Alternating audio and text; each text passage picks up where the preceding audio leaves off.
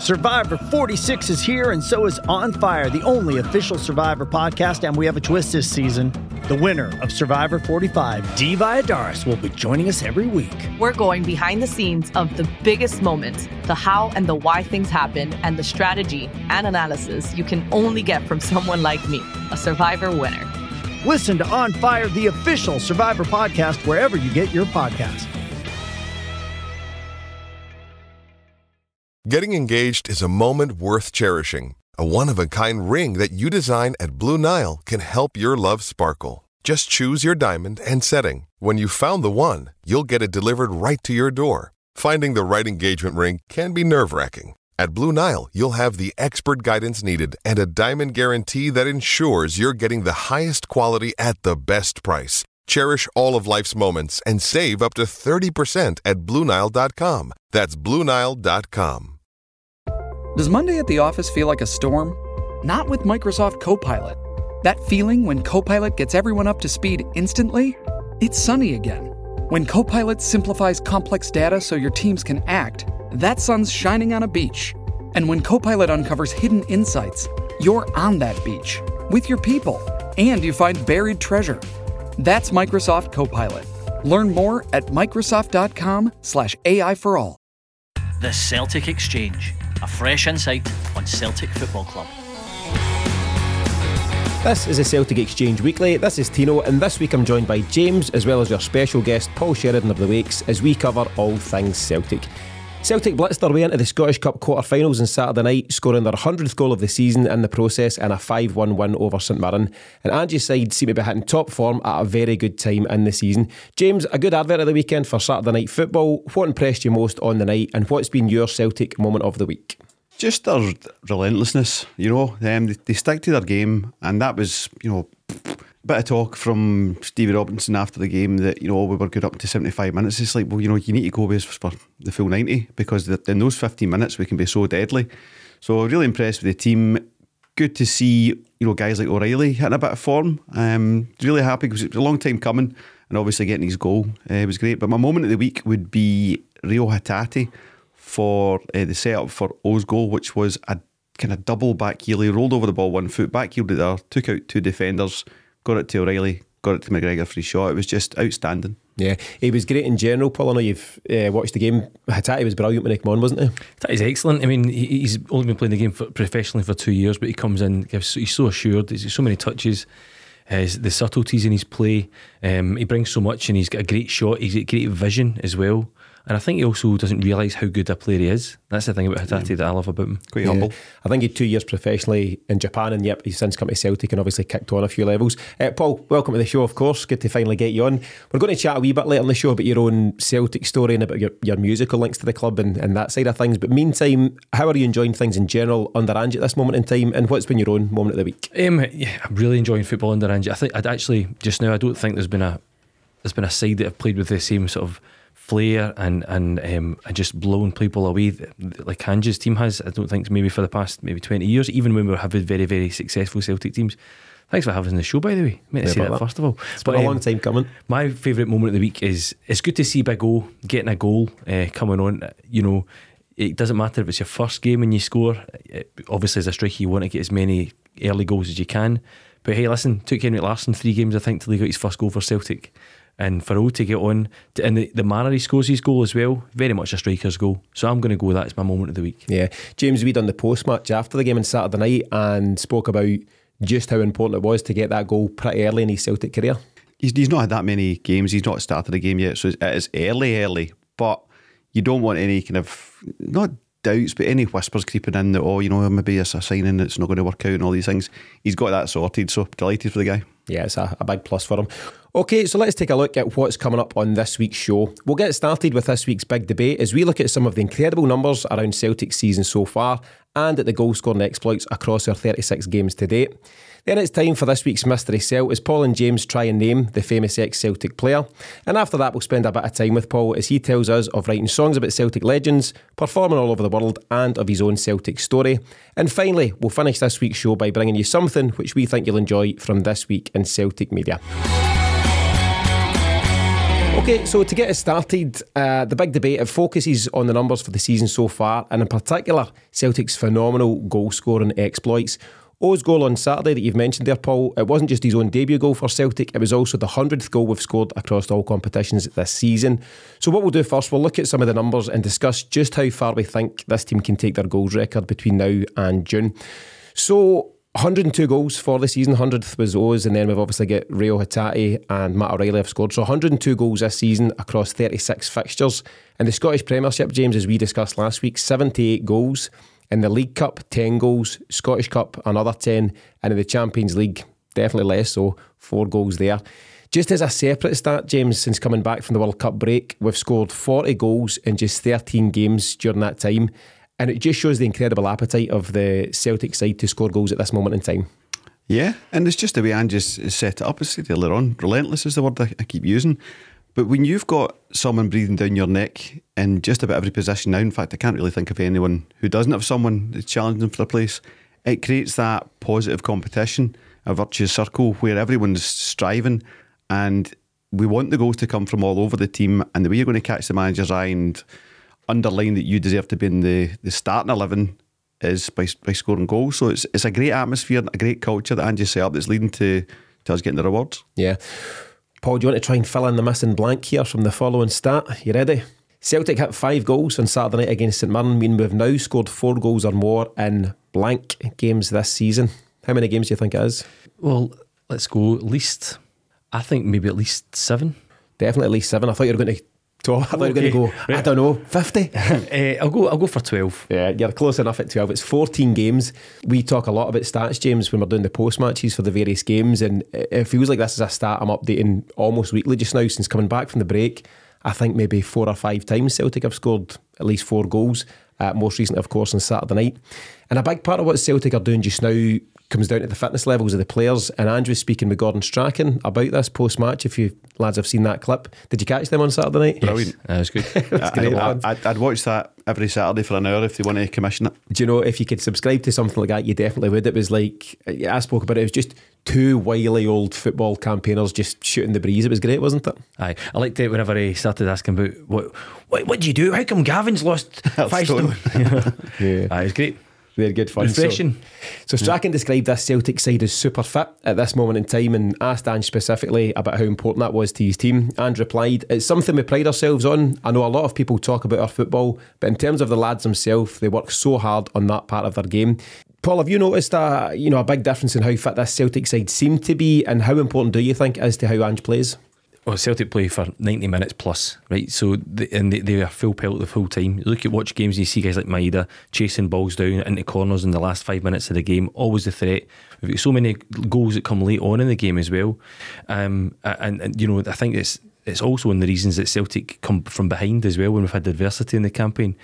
You think, see Gordon Strachan was at one point seen as a kind of revolutionary player because of how fit he kept himself and his diet, and that's back in the 90s and the late 90s. That was different. But this Celtic team, is a new breed again on the players who we considered as being fit in the past. Celtic have always had that last gasp ability to go forward and get that goal.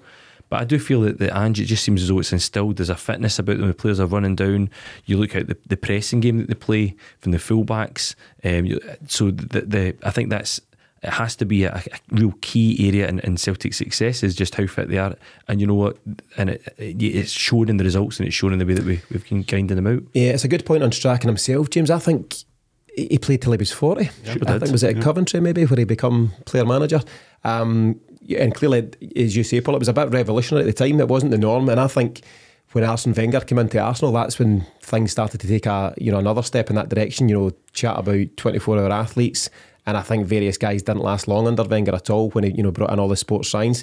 And even fast forward to relatively recently at Celtic when you had the Lee Griffiths tea cake kind of stuff. And I know that's a bit of fun, but it wasn't very professional. And then Ronnie Dyler tried to introduce good diets, and it seemed a few senior pros weren't happy. No chips in the canteen, no tomato sauce, all that kind of stuff. Now fast forward to what we're seeing under Ange, and it's just extreme levels of fitness. And I don't think you get into this side under Ange unless you're supremely fit first and foremost, regardless of how good a player you are. Yeah, I think Rodgers and Ange have built on the foundations that Dyler put down, and saying these things. And Absolutely. Could you imagine Griffiths turning up overweight, ex-body fat, and saying, how am I not getting a game? Fine, why you're not getting a game? Just not going to happen. We used to see like this. I mean, it's the culture that Angie's instilled in Celtic, and I think that's one of the main things as well. That is different. You don't see or hear of as often Celtic players out on a Tuesday night. It's not the same way as it maybe had been with football. Possibly depends when the deals are on. I'm not too sure. I don't really go it myself anymore. But I think it's the whole culture at Celtic. It's very different. Yeah, I think there's no doubt about that.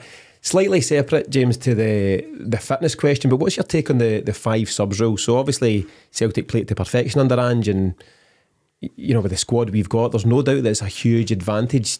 Do you think it's slightly unfair on other teams across the league? Oh, as a kind of a parallel point, I think we've got to get away from this defeatist, we can't do it, we're just wee poor Hibs or whatever kind of thing. Go and look at Bodo, go and look at Twente, go and look at teams with similar budgets to yours across Europe and see what they're doing. And they're filling their bench with, whether it's youth or young signings, whatever it may be, they're actually addressing their problems instead of just going boo-hoo. It's a problem for us when we're playing Real Madrid. It's a problem for them when they're playing us. So no doubt we get an advantage from it, but it gives them a chance to bring on someone as well and change their dynamic. So they've got to see the opportunities in it, not the negatives. Yeah. He's a harsh man, Paul, isn't he? Sure is, but that's what makes him the man it is today. I mean, so to push back on your point though, I think it's a challenge in the first place for, you mentioned Hibs, Hearts, Aberdeen, whoever else it may be. It's hard to get an 11 that can go toe-to-toe with Celtic, and they might manage to do that. And then after 60 minutes of football, and we'll get to some of these stats just shortly, but after 60 minutes of football, Celtic are then just cranking it up a notch again, and we generally make 3 subs at that moment in time and then a couple later on, and it's very, very hard to deal with.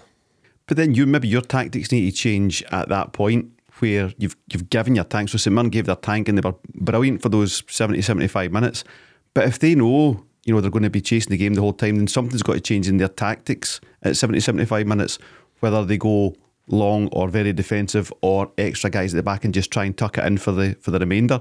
They can't just play the same way and be as open as they were when they're tired. That's just, I'm not a football manager, but I know that. They're damned if they do, damned if they don't though. So, they could take the approach, I tell you what we'll do during the 90 or the 60, we'll save some energy because we know they're going to change it, and then you might just get run over the top anyway. No, but you can refresh the energy from the bench. They've got 5 subs from the bench they can do to refresh their energy if they're going to be going on a kind of 2 banks of 5 in the last 15 minutes.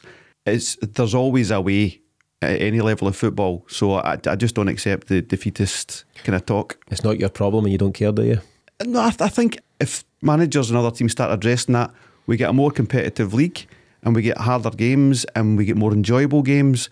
And I appreciate the budget disparity, I really do, but small teams have beat big teams. Smaller teams are beating bigger teams in Holland, in Norway, in Denmark, all across Europe. So why don't we see more of that from our smaller club managers rather than just saying, we can't do it? I think any one of these clubs in a one-off can beat the bigger sides. And I mean in the already this season. Celtic will lose to St Mirren, now and then, but over the piece, PSV and Ajax are going to win the league in Holland. Benfica will win it in Portugal and all these things. Twente have been separating them for quite a bit. The Dutch league is probably something we should be looking to, or certainly if I was involved with a smaller club, I'd be looking to look at Bodo, look at things like that. Where is the ambition for real youth? Maybe there's something structurally needs to change from the SFA side, that it goes towards an American draft system, that teams like that get a bit of a first pick. I'd be wide open to that. Yeah, as would I. Maybe just a bit of creative or revolutionary thinking might come into the game. Yeah, but I don't think just going, can I do it? That doesn't help anyone. Yeah, I've got to be honest, I do think at this moment in time it's an unfair advantage for Celtic and to an extent Rangers, given the bigger budgets. And the 5 sub rule, I think, was initially brought in during COVID at times when squads were really stretched and just to allow a bit more support. And they've kept it in, and it's hugely Celtic's advantage. And I'm not moaning about Celtic having an advantage, but I do feel that's exactly what it is. Well, the 5 subs I think is helping Celtic because the quality Celtic have on the bench and the fact that we can play, we've got such a strong squad in depth. But you look back to maybe a year beforehand, or just over maybe 18 months ago, when Celtic's bench, I don't think there was that great quality that was on the bench at that time. We were filling with a lot of B players, a lot of guys that were on their way elsewhere. But then after the influx of the Japanese players came in the January, that changed how Celtic's whole squad was. And I think that now you're looking at it and going, I'd take him in my first team he could be starting, but then the guys that are coming on are really proving themselves. Like O'Reilly's got a goal, Hatate scored a goal, Turnbull usually scores when he comes on as well, and Gladwell scored. So there is that disparity then, but it wasn't. I don't think it was always there when we introduced the 5 subs rule. I think it's highlighted right now because of just how effectively Celtic have spent. Ange has masterminded this whole system where we've now got 20, 22 players, any one of whom could start a game on any given Saturday and you'd be happy enough with it. Paul, you're absolutely spot on, with guys like Uragide and Liam Shaw and, with all due respect, Adam Montgomery and Owen Moffat, all these, various kids and stuff like that who were the only options, back there during Ange's first season. Now you'd be happy with anybody, whether O decides to start a game, David Turnbull, whoever else in the defence. It's a mind-blowing position for Celtic to be in, and it's such a huge plus at this moment in time. And that's one of the reasons with Giakoumakis that I'm kind of was disappointed that he decided that he wanted to go his own way because he wanted more starting time. And I think that there's, from what I can see within the Celtic squad, there is more of a squad mentality, and they are together. They are the team. The squad is the team, and I feel like Giakoumakis at that point wanted to, his cryptic TikTok messages and everything else. Yeah, I feel that did upset the apple cart, and you can see why Ange's like, well, you know what, you're not seeing the bigger picture. But you can go. I think GG was the right signing for the right time. We Definitely. absolutely needed him at our first season. And he did great. But I think it was quite evident early on that he did want that time, and it's hard because you want strikers to be arrogant and slightly individualistic. It's the nature of the beast. A couple of strikers here, goalie, striker. Nature of the beast, but that's not how Ange's teams work. I mean, Kyogo is the most selfless striker I've ever seen in my life, picking up litter and all sorts. But as soon as it became apparent that Giakoumakis did want that and was an individual, it was already over. Yeah. Football's never been as much a squad game as it is right now. Back in the day, it was just your 11. Then it was your 11, and you could replace a goalie if you get injured. Then a couple of subs throughout, the years beyond that. And now you've got the full use of 5 subs. And I suppose that's a challenge, James, isn't it? Is to see how we can now adapt this into Europe. We're showing at this moment in time how strong we are domestically. The big challenge will come, all going well, in next season's Champions League, when we've got the chance to utilise the 5 subs there against the Real Madrids and teams of that ilk, and see just how we fare. I'd like to put a wee bit of time just now on the emphasis that Celtic themselves place on starting and finishing games really strongly. And I'm going to highlight that just through some of the stats here, which I've broken down by competition. So in the Scottish Premiership, we've played 25 games, scoring 78 goals so far. That's 3.12 goals per game. In 15 of those games, we've scored goals in the first 15 minutes. And in 16 of the games, we've scored in the last 15 minutes. So we're kind of topping and tailing. Some games we're doing it in both, scoring early, scoring late. Just as a bit of additional information, at this stage last season, league-wise, do you know how many goals we'd scored? Your guessing's been on point so far. It's been alright, isn't it? I'll go for 64. Yeah, I was going to go 65, so something similar. Fair bit less, 54. So we've scored 78 this time around and 24 goals less this time last season. So it's quite a remarkable difference there. In the League Cup, Celtic have played 3 games and scored 10 goals, so that's 3.33 goals per game. And in all 3 of our League Cup games, we've scored in the last 15 minutes. In the Scottish Cup, we've only played 2 games, scoring 5 in each, so an average of 5 per game. And in both of those games, we've scored in the last 15 minutes. The stats then take a dip, as you'd expect, for the Champions League. So of the 6-game campaign, we only scored 4 goals, so an average of 0.67 goals per game. And we only scored in the opening 15 minutes in one of the games. That was the home one to Shakhtar Donetsk. And we only scored in the last 15 minutes in one game. That was away to Real Madrid. And it was essentially a consolation goal by Jota. Great goal as it was. So it's quite easy to see here the big difference when it comes to European competition, and we know that Ange is continuing to look for improvements in that area. But for now though, James, domestically, some of those numbers are frightening, aren't they? What do you think of that first and last 15 minutes stat? It's Ange all over. That's how he sets them up to come out the blocks fast, and he sets them up to finish strong and to lose no energy until the final whistle. What you're seeing is the embodiment of what he said in his very first training session for Celtic. And it's a lot of managers come in and they say things, or they go to a press conference and they say Michael something. Beale. Exactly. Yeah. I'm going to less said the better. Say less. They come in and they make a lot of talk and stuff, and it's all fluff. It doesn't really mean anything. It meant something. I mean, I think by the time Ange landed and got the training jersey on, people were quite excited about him. you saw that video and it was like, oh wait a minute, this is going to be something special. And he showed straight away that it wasn't bluster. So that's all it is. He's doing what he said he was going to do. Yeah, he came in with a philosophy, and he issues that philosophy in everything that he does. Yeah, I think a lot of folk heard the philosophy and were just waiting for him to fail, and it's clearly not worked out for those people. It's a clear indication of how he sets up his teams, Paul. You can score a few goals early and a few goals late by chance or by luck at times. The patterns that have now emerged this season, it's very much by design, isn't it? Yeah. Bertie old years ago said, it's not are you going to win, it's how many are you going to win by. And that was the Celtic philosophy of that. I thought you were going to do your Bertie Old impression there. No, you're going to win, it's how many goals you were going to win by. But Ange really brings that in, and that's the frightening thing. If you're up against Celtic, it's right from the start. Celtic are putting on pressure. You have some teams that actually try and take it to Celtic early on and from kick-off. But very, very quickly, it's proven that Celtic are actually then, well, wear you down, score a goal. Yeah, and they create so many chances as well, Celtic. That's the thing, is it's not like we're getting one goal out of nothing. Mm-hmm. You're talking about goals you can maybe score because of chance. Celtic are constantly creating chances. Yeah. And actually have been unfortunate not to have scored more goals, I think, this season. Yeah. With the amount of times the post has been struck as well. It's the Celtic philosophy. It's continuous, it's relentless, it's non-stop. Yeah. What was really interesting, going back to that chat, James, between Ange and Gordon Strachan, was when Ange was talking quite specifically about the fact that if St Mirren, or anybody indeed, you're expending all that energy for 60 minutes, something's got to give beyond that. I think Ange was quick to credit St Mirren with how they approached the game. You and I credited them. I think they had a real decent go at it. But I think teams at this moment in time, they do not know whether to stick or twist. They kind of can't win either way. But to be fair to St Mirren, they did come at Celtic. They pressed far higher. Gordon Strachan spoke about how teams usually wait till Celtic get to 35 yards from goal and then engage. St Mirren were very different. They were engaging Celtic even across the halfway line at different times and making it a real challenge. But you cannot do that without losing energy. And so long as Celtic are composed on the ball, and that was Ange's message, keep your composure, keep playing the ball, keep doing the right things, and the chances will come. And I suppose it's no coincidence that we're then scoring so late in games. I mean, I think 4 of the 5 goals, James, came in the last 15-20 minutes, so tells its own story, doesn't it? It does. And you've been following Celtic a long time, and as that clock gets towards 80 over the years, you're going, maybe this is slipping away. I am extremely relaxed on 75, 80 minutes. Remember Aberdeen, Callum McGregor? Mm-hmm. And I genuinely wasn't worried. Ange says you just keep moving the ball and moving yourself, and the gaps will come.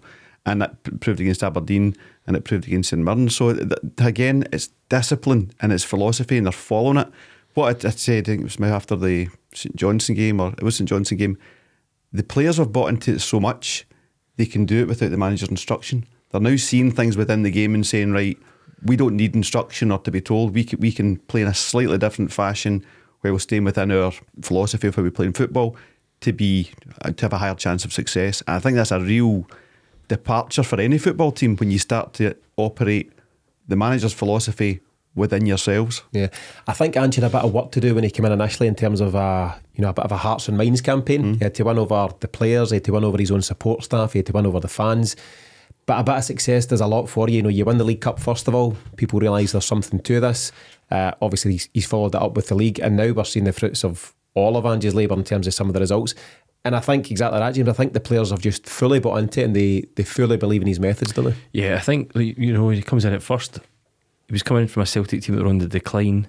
Edward, as much as I loved Edward, was such a lazy striker at times when he wasn't engaging and when he wasn't on the ball or getting chances, and I felt Edward was quite huffy at times. And then as he starts to bring in his own players, and you look at Kyogo, the work rate of Kyogo is just mental before he even scores a goal, and he has had to work on players and get them. And I think what I really like to see as well is how Johnston's coming into the side too.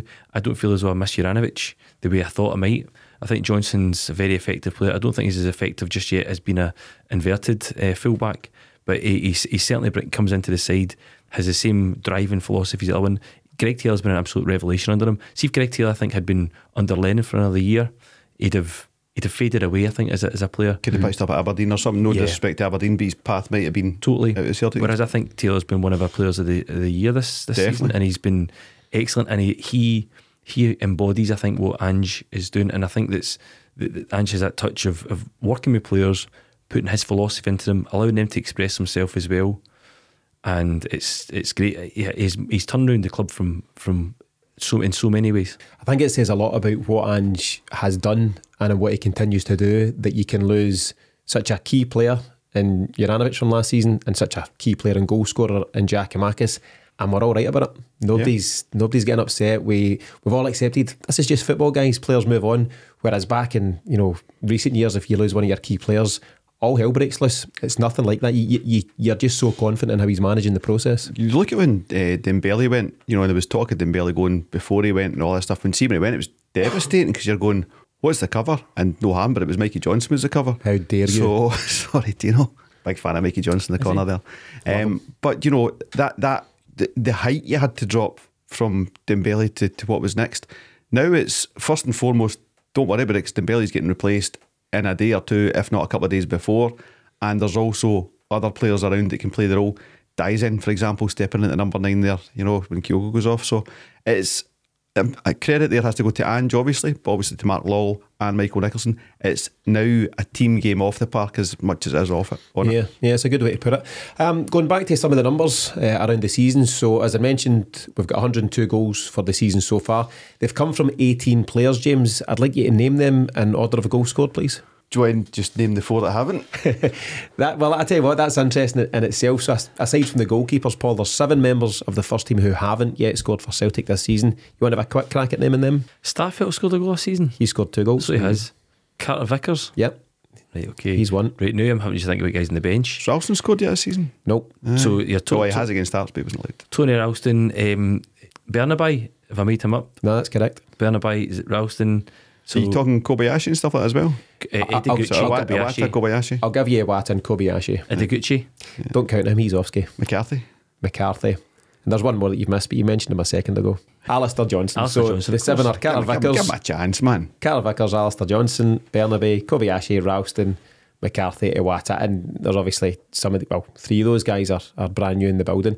Kyogo, as we know, is top scorer on 22. There's quite a gap before the second scorer. Do you know who that would be, James? Abada, who's got 10 goals. Then you've got Jota and Maeda, both on 9.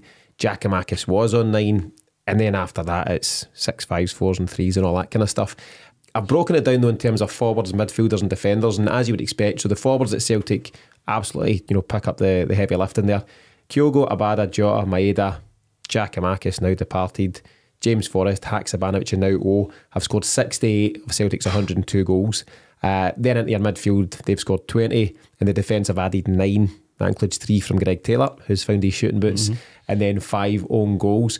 So the pleasing thing from Ange's point of view, though, is that as much as Kyogo's hitting the big numbers in 22, you're very confident in a Celtic side's ability to score from anywhere across the park. Yeah, they're talented footballers, but they know the system. They know where they need to be. Was it that game against Motherwell or the game before where there was balls getting flashed out across the box and no one was there? We should have been 3 up in the first 10 minutes. And I think it's as close as I've seen this season to Ange reading any kind of a riot act. It's like, we're playing the football that we play. You need to be there. So in this kind of, that was first kind of 10 games of the season or whatever it was, they know they've taken on the message. They need to be in their positions. They know the game very well. And with that, you get the goals. Greg Taylor's not on the edge of the 18-yard box by mistake. He knows that's his place to be. That's why he's getting his chance. Yeah, and I think it's just a matter of time before we do see Alistair Johnson get his first goal for the club. The one interesting stat as such is that Callum McGregor's only got 2 goals for the season, which it very much shows his evolution as a player, Paul. He is now absolutely a defensive midfielder, a number 6 to use the modern term. And back in the day, if Callum McGregor was only getting 2, you might be slightly concerned, but his game has changed so much that you're happy for him to chip in with a couple of goals here and there, and obviously a very important goal against Aberdeen, as James mentioned. But this is just the new Callum McGregor. A linchpin would be the word. He's very much in that role where he knows that he's almost, and he's captain. He starts the ball, he gets it, he wins it, he plays it out. He can have it. He's not afraid to have a shot. Also, he's missed a lot of the season both from injury. The chunk before Christmas. But yeah, he's a different player from the fresh-faced cheeky wee boy that came in when he did. He said, but I think he's such an important player, and actually he dictates the tempo of the game, and it's his role is different because he has. I'd say he's evolved as a player. He's a better player than he was. Yeah, and everyone has their role in the team, and that's what he's been asked to do. He's one of those guys where you, to a huge extent, you notice him when he's missing. He has been a wee bit unlucky with some recent injuries, and Celtic managed to get by that tricky spell. Matt O'Reilly stepped into number 6, but when Callum McGregor came back into the team, in fact the Aberdeen game was the first one where he scored the winner, you just see how crucial it is to all things good about this Celtic team.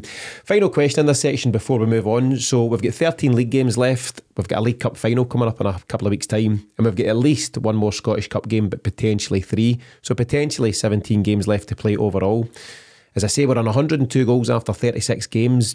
Do you lads want to hazard a guess at how many goals you think we'll finish on? 102 now. 102 right now. 150. I mean, taking it as, we've played 36 games, we've got around about half of that left to play. So yeah, if we keep going in the way we're going, 150 would be a hell of a number though, wouldn't it? It'd be lovely to think. I just hope everyone stays injury free and can keep the momentum going. I don't think, I think Andrew just wanting to keep scoring and keep playing the way they're doing and keep pushing. He won't want to stop to the end of the season. So be great if it can happen. It's what we're looking for. Just give me a number. James says 150. I'll go for 168. 168. No, I'll go for 149. 149. That's playing it very, very safe. So we'll revisit that and we'll see how things fare in the season. Bring me back in when it's 168, right? Yeah. But what we are seeing at this moment in time is a Celtic team. James, the key word, we've used it several times now, is relentless, and that's exactly what Celtic are, and long may that continue. Okay, let's move on to this week's Mystery Celt, and we'll start with a quick reminder of last week's Mystery Celt for anyone who missed it. Paul, do you play this at home? I do. I like it on your Twitter as well, so I usually do it. I've been okay with it. How's your form? I was going to say, what's your strike rate? It's been alright. It all depends on era, and it depends on sometimes if they've been UK based, I've been like, do you know what, they went there. Of course they went there after. But what's your strongest era? I'll see if I can help you out this week's. 90s to late 2000 to mid 2000s. 90s to, that's quite a range, 90s to mid 2000s. I might just have something for you for today, but we'll get to that. So just to remind you of last week, so clue number 1, since leaving Celtic I've gone on to play against the club in European competition. Clue number 2, I have dual citizenship and could have played for Ukraine where my father was born. And clue number 3, my squad number at Celtic was once worn by Lee Griffiths. The answer, of course, was the Great Dane James Eric Sviatchenko. Your thoughts on Sviatchenko's time at Celtic? Probably the nicest man in football. Too nice for a centre half. Effie Ambrose is the nicest man in football. Second nicest man in football. Yeah. Just didn't have quite that little bit that we need. I thought he was a good player, and he's obviously gone on to Michelin. He's with captain and now. Yeah. So he's a respected footballer, and he was good, not great. Is probably the best way. Lovely guy. Didn't really see him leaving when he left. I thought there was more to come from him. Maybe he's the kind of guy, if he'd come in under Ange's structure, could have coached to be a bit more from him, but I don't know if he'd get a fair crack of the whip. But yeah, I liked him when he was here and wish him all the best. Yeah, in terms of his kind of the stats around him as such at Celtic, so he signed for the club in January 2016 at the very tail end of Ronnie Dyla's time at the club.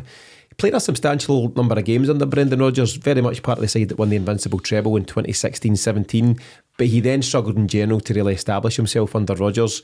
He eventually returned to Michelin, so that's where we signed him from. That's where he returned in January of 2018. He initially returned on loan and then they made it permanent. But overall at Celtic he lifted 2 leagues, 2 League Cups and 1 Scottish Cup. He's quite an interesting guy, and as you say, James, maybe too nice to be a proper kind of cutthroat centre half. Bit of a scholar, quite a smart guy. Very much. I mentioned his dad in the clues. His dad was an artist born in Kharkiv in the Ukraine, and he comes from that kind of creative family like yourself, Paul. We'll maybe get to that. I read, interestingly, that he's quite a deep thinker, and throughout his career he's always worked with a mental coach, not to be confused with mental coaches, which is what you get sometimes at different levels in Scotland, but quite unique, Paul, in terms of footballers to take that kind of approach. The kind of intellectual footballers. You don't get that many. You don't get too many of them. They also talk like Pat Nevin as one, and Socrates as well. Yeah, deep thinkers. Cantona said he was a fan of Rimbaud, and they sent him a Rambo DVD, a Rambo video. So he was quite a big quiet guy, Sviatchenko. I like a big stopper, a big hardy stopper. That's what I like, and he didn't really fit into that mould. But he did his job at Celtic, and he'll go away with a part of a great side. Mm-hmm. Yeah. I think he's kind of well liked, well respected. And obviously he came back to Celtic part with Michelin. in the very early days of Ange's reign, so Midtjylland beat Celtic, I think 3-2 in aggregate in a Champions League qualifier back in the day. Beaton gets sent off, James. Big surprise. Oh, yeah. I mean, see if you want to do well as a footballer in Europe, just play for Celtic sometime, anytime, and then come back and play us with your new team. You win. Yeah, there's a lot of guys that have done it. The greatest atmosphere in the world. And then win it and then walk away. Aye. Good for your Instagram. Okay, so let's move on to this week's Mystery Celt. Last week we made things a bit more interesting for the listeners at home, and the first 10 people who replied with the right answer to last week's Mystery Celt on Twitter have each now been sent a link for a month completely free of the Celtic Exchange Plus. This week we'll do it all over again, so if you head to our Twitter page right now, you'll see the clues posted there as a pinned tweet, and again, the first 10 with the correct answer will be gifted that free month subscription. Are you ready for this week's Mystery Celt? Clue number 1. I signed for Celtic for £350,000. Martin Hayes. The striker. I can't tell you Fine, that. Okay. Do you not know how this works? No, I do know, but I'm just chucking it out there. A Martin Hayes type. I think he was 400 and something. It's not Martin Hayes. Clue number 2. I have 10 caps but no goals. Tony for Scotland. For Scotland. For Scotland, 10 caps, no goals. 350,000. Derek White. No. Hadn't seen Derek White on the radar anywhere for a long time, and caught a picture of him on Twitter with, was it Roy Aitken, Peter Grant. Peter Grant, they were out golfing in Dubai or something. 350's I don't think it's a... Okay, well, go for the last one then, right? Yeah, so 10 caps has got no goals. Okay. Sit tight for Galloway. the last clue. Not Mikey Galloway. Clue number 3. I've scored a goal in the Championship playoff final in England, so to win promotion at the Premier League, and I've also scored in the Champions League. So while the lads are having a wee think about that one, I want to give listeners a reminder of the additional content we provide over on the Celtic Exchange Plus. Among some special episodes we do with ex-players, coaches and journalists, we produce pre- and post-match podcasts for every Celtic game, and we'll have more of the same before and after Saturday's league clash with Aberdeen. If you haven't already done so, you can experience the Celtic Exchange Plus now, absolutely free with our 7-day trial. Simply visit thecelticexchange.com/sign-up to get started and to enjoy all the additional content we offer to subscribers. We've got subscription levels there starting at just £1.50 a month, so if you enjoy what we do and want to hear even more from us across the week, then visit thecelticexchange.com/sign-up now. Phil O'Donnell. Not Phil O'Donnell. 750. Pat McGinley. Not Pat McGinley. We're in the right area. We're in that right area. No, really. So a striker. Can't give us a clue at all. I can't give you any more. I'll give you a few more seconds, lads. Just to buy you some time, the score is currently 3-2, Paul, to the panel. Right. So there's a bit of pressure to maintain that lead. Otherwise, I'm going to... Championship final, played in the Championship playoff. So one promotion. I can see Miff screaming at his radio now.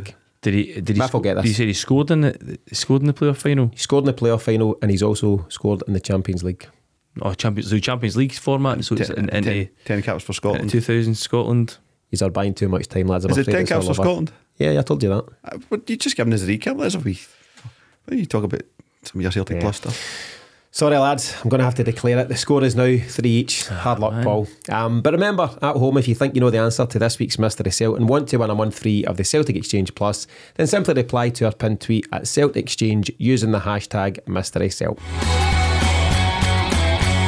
Okay, so let's now turn our attention to this week's special guest as we chat in a bit more detail with Paul here on his own Celtic story over the years, his experiences across the world with the Wakes band, and the Celtic-inspired music that he's been part of over the years. Paul, we've known each other a long time, but do you want to start us off by giving us a bit of background on how you began following Celtic and your earliest influences there? Probably would be as a baby, my dad singing to me in my cot, or put me to bed at night singing the Johnny Thompson song. Is that legit? 100% legit, 100%. That sounds very flowery. And he used to sing another one that was the to the tune of the Mary Ploughboy, but it was off to Lisbon in the Green on the 25th of May. Then I think my times, I had a wee Celtic talk. I was trying to find it to bring in tonight from my early times, but really probably would have got into Celtic about 1988, about 87, 88 in the centenary year season. Yeah. So we're the same age, right? So that'd be 7 years of age, something like that. 7 years of age, aye, and just kind of living Paul McStay, and you know, I had the centenary year kit. I used to wear that quite a lot. But I think when Celtic became more than just Celtic on TV or football, it was 13, 14, and you lived or died by the results on a Saturday. And that was me. The Hampden season, starting to go to games regularly. Often watching Celtic draw or lose points, and people talking about that's now a Celtic player. and just that's what you experienced, the lows of the 1994 League Cup final and the highs of the 95 Scottish Cup final, which was one of the best days of my life, just because Celtic won the Scottish Cup. And then from that point, kind of everything just changing about how much you were able to, just everything you could take in from Celtic, everything you could take in from football, that became everything I was all about. Yeah, I was going to ask, so one of my questions is, what were the kind of ups and downs in your Celtic support life? Absolutely, the Wraith Rovers Cup final in 94 Awful. Was a low moment, and then immediately followed up by the Scottish Cup win in 95. Any other big ups or downs over the years? I'll tell you my downs first as well. Let's get them out the road. Harder. The helicopter Sunday. Oh, that was the worst ever, watching that in the toll booth. And doesn't bother me, I've just blanked that from my memory. I will. And do you know, one of the great highs was going to Seville in the cup final, watching going to the game, and then just the obviously that low that whenever we lost. But I think I was more proud. I think that was one of the great moments, just being the immense pride of watching Celtic get into that cup final and standing out in the terraces as we sang "You Never Walk Alone" at a European Cup final, which was fantastic and great memories. That's still a sort of bittersweet memories of that season. I loved that era. I loved the Martin O'Neill era, and just going to see Celtic all the time and starting to also play music as well around that time properly, and the great opportunities that brought as well. So yeah, wonderful. Favourite players over the years? You mentioned Paul McStay briefly. Would he be amongst the favourites? McStay, definitely. I probably, by the time 94-95 came, he was still such an important talismanic player for us, because he just was shining in. But there were other players who could have been eclipse him. I loved Big Van Hooijdonk as a striker, just a big hit in attacking. Henrik Larsson, and over the years just realised how important Larsson was. Craig Burley in the 97-98 season, I know he's not one of your favourites, no, but he scored so many important goals for us in that era, or that season, and it kind of disappeared the year after or so. Players like Tierney, Dembele, I love Kyogo just now as a player.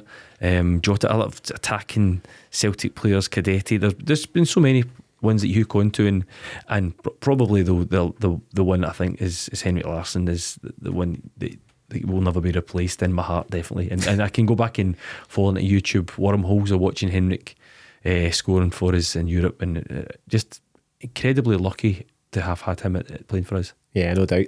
In terms of the music, so you formed the Wakes band way back in 2006, I think, along with your brother Chris, who we know well, as well as a couple of other fellas we know, Chris Cruikshank, Eamon Maguire, who are still part of the band now.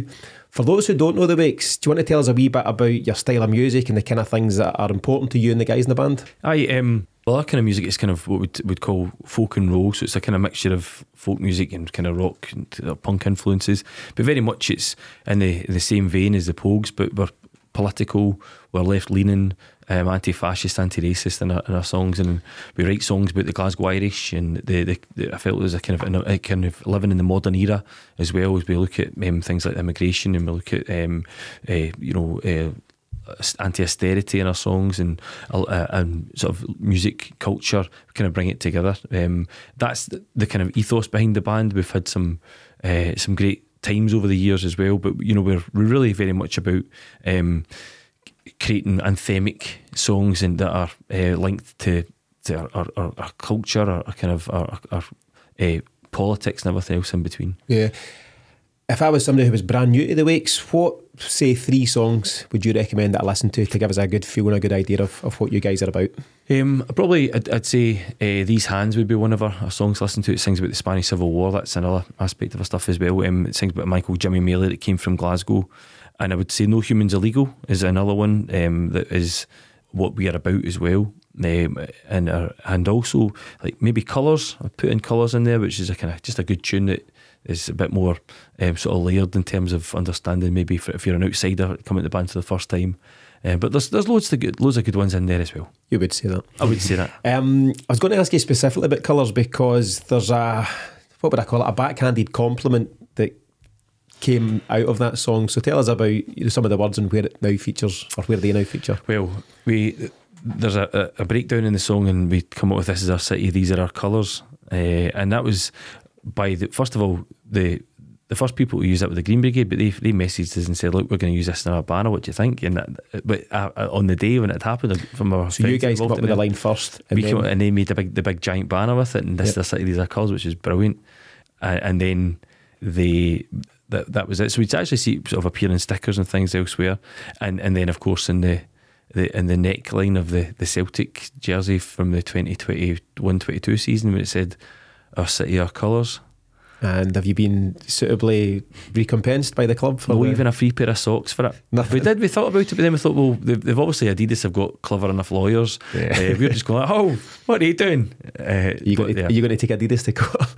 We toyed with the idea. No, we just thought about, well, that's Celtic. We did put a wee thing out about saying a wee thing on Twitter, but just kind of like acknowledging it. Yeah. But we never. I mean, a couple of quid would have been nice, but there's a sense of pride that they saw fit enough to use your line on the back of the shirt. Do you know, the perfect if we wanted, that's fine. Okay. Also, it's the way that you can engage with it too. So it comes out. I've seen T-shirts with lines from songs like "Always and Forever," Antifa, and I've seen they took the entire song for These Hands and put it into it's in an English textbook, like history book now, and it's used in schools. So it's good to see that we don't write the songs for that or for other reasons of getting rich and like that. It's all about writing music and making music, and how it goes out is it's great to see things being appropriated elsewhere. I suppose if there's anything that can push your music further and bring it out to wider audiences, I'm sure there's a sense of pride in that in itself. Aye, so when I go up to people and pull a Celtic shirt at the back and go, "That's my line for you," and then they're like, "What are you doing, mate? Who are you?" Yeah. What about some of the kind of far-flung destinations you've been to with the band, and some of the places you've played over the years? I know you've played on the pitch at San Pauli, and maybe you can tell us a bit about that, but what's maybe been some of your favourite places to play? Like, we did a lot of touring in sort of Germany and France and stuff. Been to Holland, Belgium, been to Russia.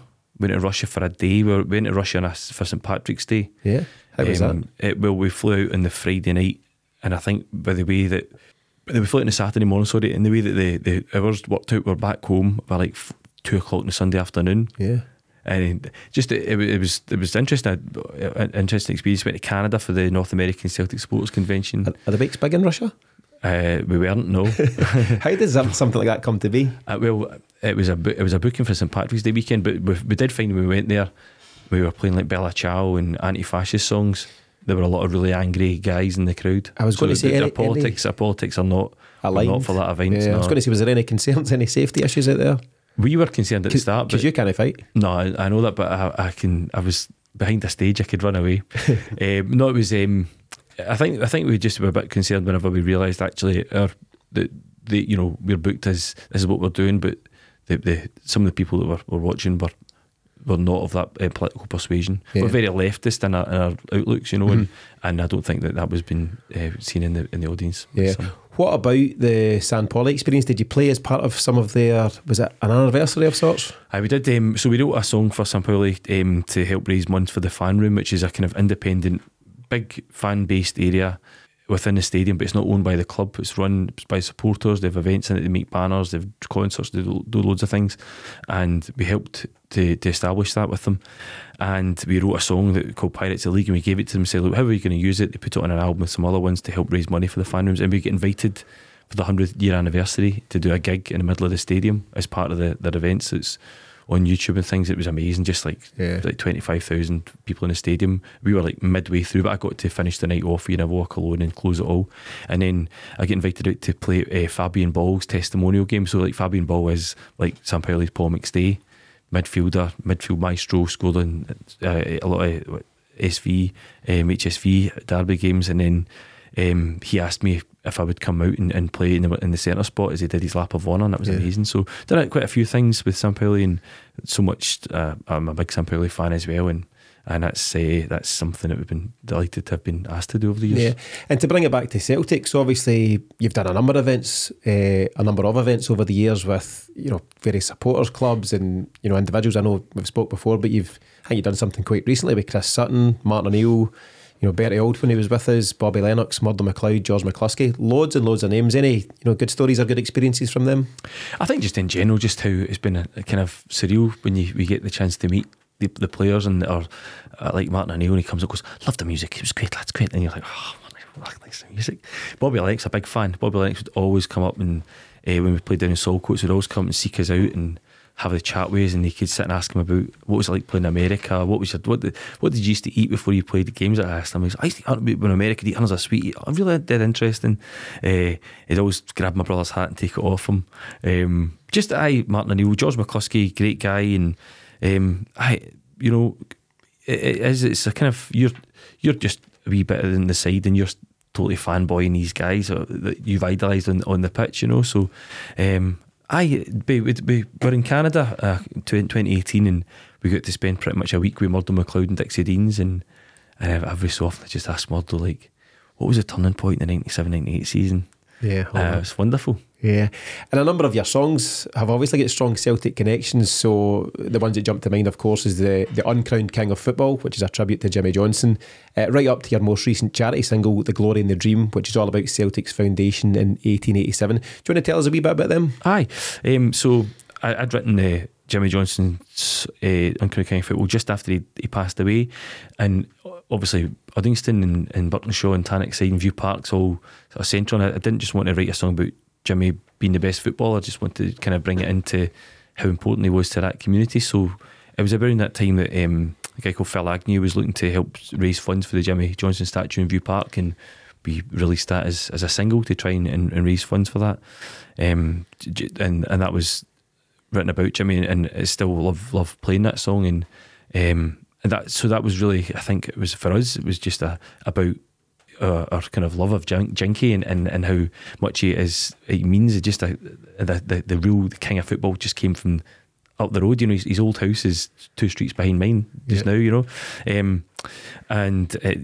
the Glory and the Dream, which was Paul John Dykes had got in touch with us to say that he'd found this demo from 1987 written by Jinky Gilmore of the Silencers that Jinky had written to give to Celtic to be the song for the 1988 centenary year. Went on tour with Simple Minds. When he came back, Michael Kelly said, listen, we've discovered this thing called the Anfield Rap. We've discovered rap music. We're going to go for a Celtic rap. And he did a rap song instead, and this song has sat dormant for the whole time. So our project was to try and raise money for St Mary's in the Carlton, was to then go out and revisit this song, rip it apart, redo it. And that's what we did. It was a kind of just before Christmas, and it was at number 1 in the iTunes charts for like a couple of days, and number 1 the Rock Tunes charts for quite a lot of that week. Didn't get into the actual main charts in the end, but it was great to do. And there's a few different ones that mention Celtic as well in our songs, and it's been great experiences getting to do that as well. Yeah, The Glory and the Dream's a brilliant track, and for anyone who's not heard it, or indeed any of the week stuff, we'll post some links in the show notes as well. We interviewed or spoke to Dr. Michael Conley recently, and I don't know if you know Michael, who's I think originally Cobridge and he's good pals with Conor Markey, who's our mandolin and banjo player. Got you. So Michael's a smashing lad, and he wrote a book all about, or a thesis on Brother Walfrid in recent times, and obviously it leans heavily into the whole St Michael's and the Carlton and that part of the community. So it's a really interesting listen. It's a nice tie-in, and I'm sure I sent the track to Michael at the time, and I know he really enjoyed that one. I mean, what's the writing process for tracks like that? Do you single-handedly deal with the writing of the songs, or is it yourself and the band together? For songs I'll probably get a tune in my head, and I'll write it, and I'll come up with lyrics and stuff, and then I'll take it to the boys, and then they'll kind of put their own twist on things. Or we might end up, if I don't have it totally formulated and say this is how it's going to go, and it's going to go this bit, it's going to go that bit, and then we'll bring in a tune in between, then it might be a kind of process of everyone trying to find the right beat or trying to find the right bass line, or Chris might say, let's write down some chords. And then there's other songs where I've got the structure for it, and we've done something, and then they've been like, right, here's how we're going to do it instead, let's do this, and we'll bring this wee bit in. That's me simulating playing a bass guitar. So there's a camera on you, don't worry about it. And then then that kind of builds in, and so everyone plays a part and it kind of pulls it together. Or there's been a couple of songs that have come from just us just playing about, just rehearsing, but really most of the time I'll try and have something in my head and lyrics and a tune. You can sometimes also fall down the route of doing the same thing over and over again and hoping it works. So sometimes it's nice to experience songwriting through a different way as well. Yeah, true. Can we expect a Celtic rap from you anytime soon? I have tried to rap, but I'm not very convincing. Doesn't really, Vanilla Ice doesn't really work for you. Finally, Paul, if anyone wants to check out some stuff from the Wakes and look into a bit more about you guys and where you're playing next, where can they do so? Usually follows on Facebook and Twitter. We did have a website as well, but we came in, somebody bought our domain name over one night. Yes, but you can also get things through YouTube if you're wanting to watch videos and stuff as well. Spotify is a good link the weeks. And you know, we're pretty regular. We've got some big gigs coming up over the course of the year, but we can't kind of announce them just now. We sold out King Tut's within a couple of days at Christmas time. Did St Luke's last year. And we've got some trips away to Germany and some other places as well this year coming up. So we just kind of keep on going. Yeah, so it sounds like some big stuff coming up. You'd mentioned to me some of the big gigs coming up that you can't quite mention just yet, but if folk want to check out Paul and the Wakes, do so at the Wakes on Twitter, and I'm sure any big announcements will be there in due course. Finally, for this week, we're going to look at this week in Celtic media.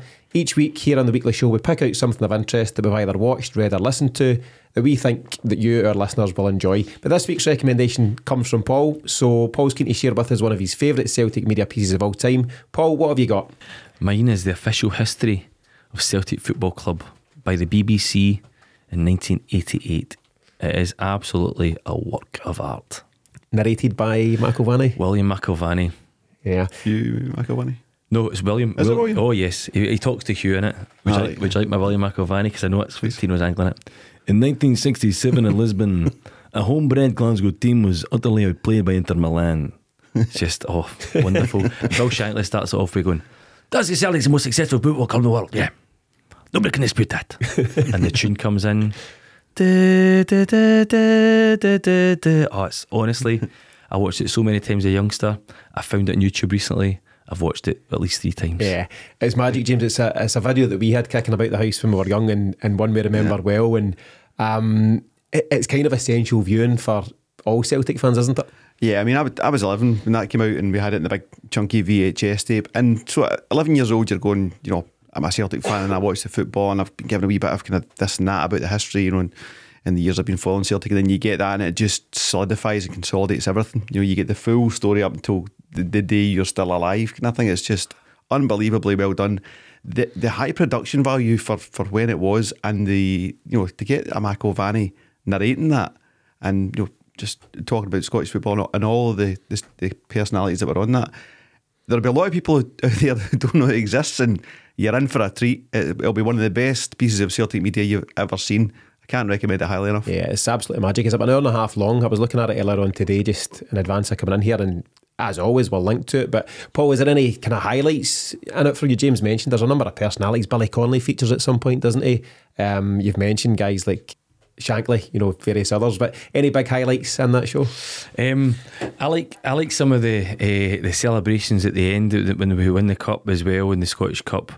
I like the really big player, you know, that you never heard of, like Alec McNair, alias the Icicle, you know, and Johnny Crum, who ensured that Saturday, said the change in strip from stripes to hoops ensured that every Saturday ended with a flourish. Just wonderful. And then Willie McIlvanney. Do you know, actually, when Hugh comes on and Hugh's talking about Celtic win the European Cup, and I'm not going to do his impression, but he talks about, you know, the boys who swung around the clothes poles of the miners' houses in Lanarkshire, showing the Helenio Herreras of the world how it could be done, and the tears in his eye. And honestly, I feel the goosebumps coming up just now.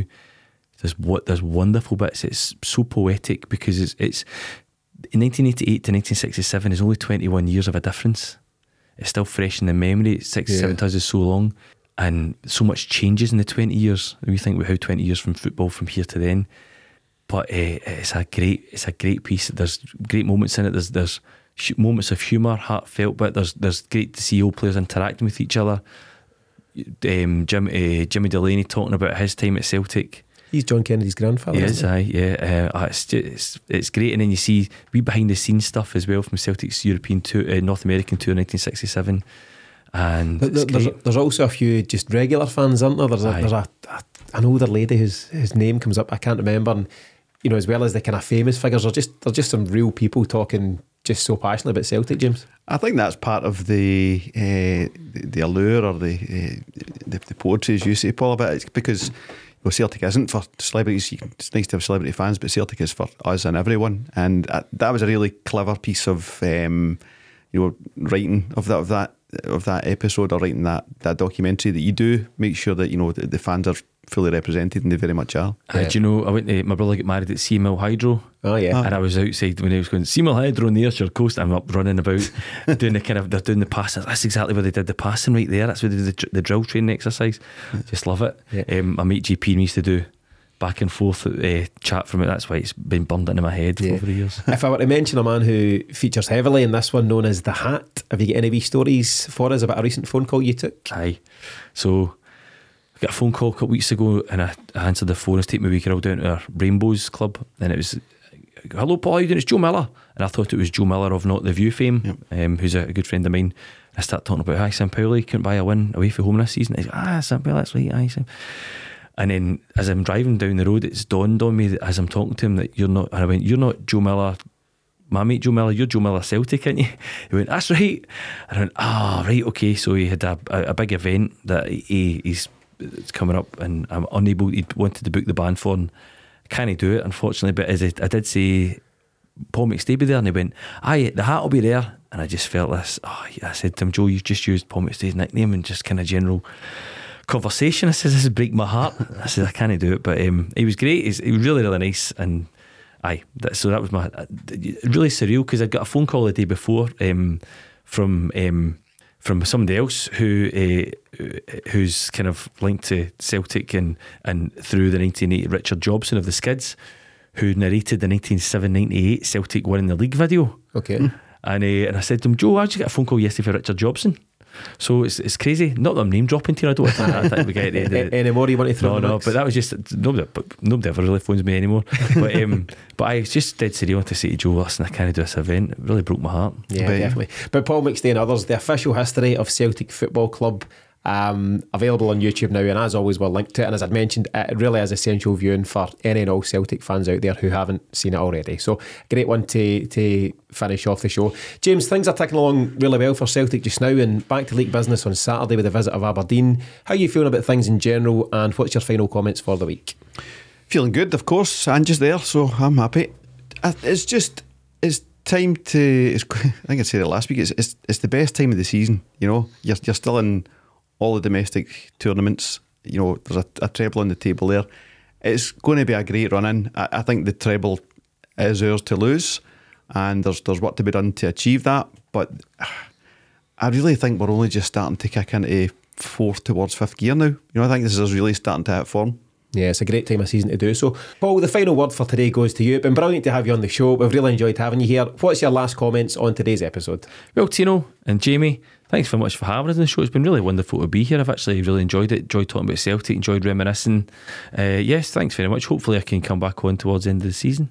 If invited, but no, it's been a pleasure to have you on, Paul. It's been great to see you here today. So that wraps things up on the latest episode of the Celtic Exchange Weekly. Thanks to James and Paul for joining me today, and as always, our thanks to you for listening. Remember to send your mystery Celt answer to us on Twitter for your chance to win a free month of the Celtic Exchange Plus.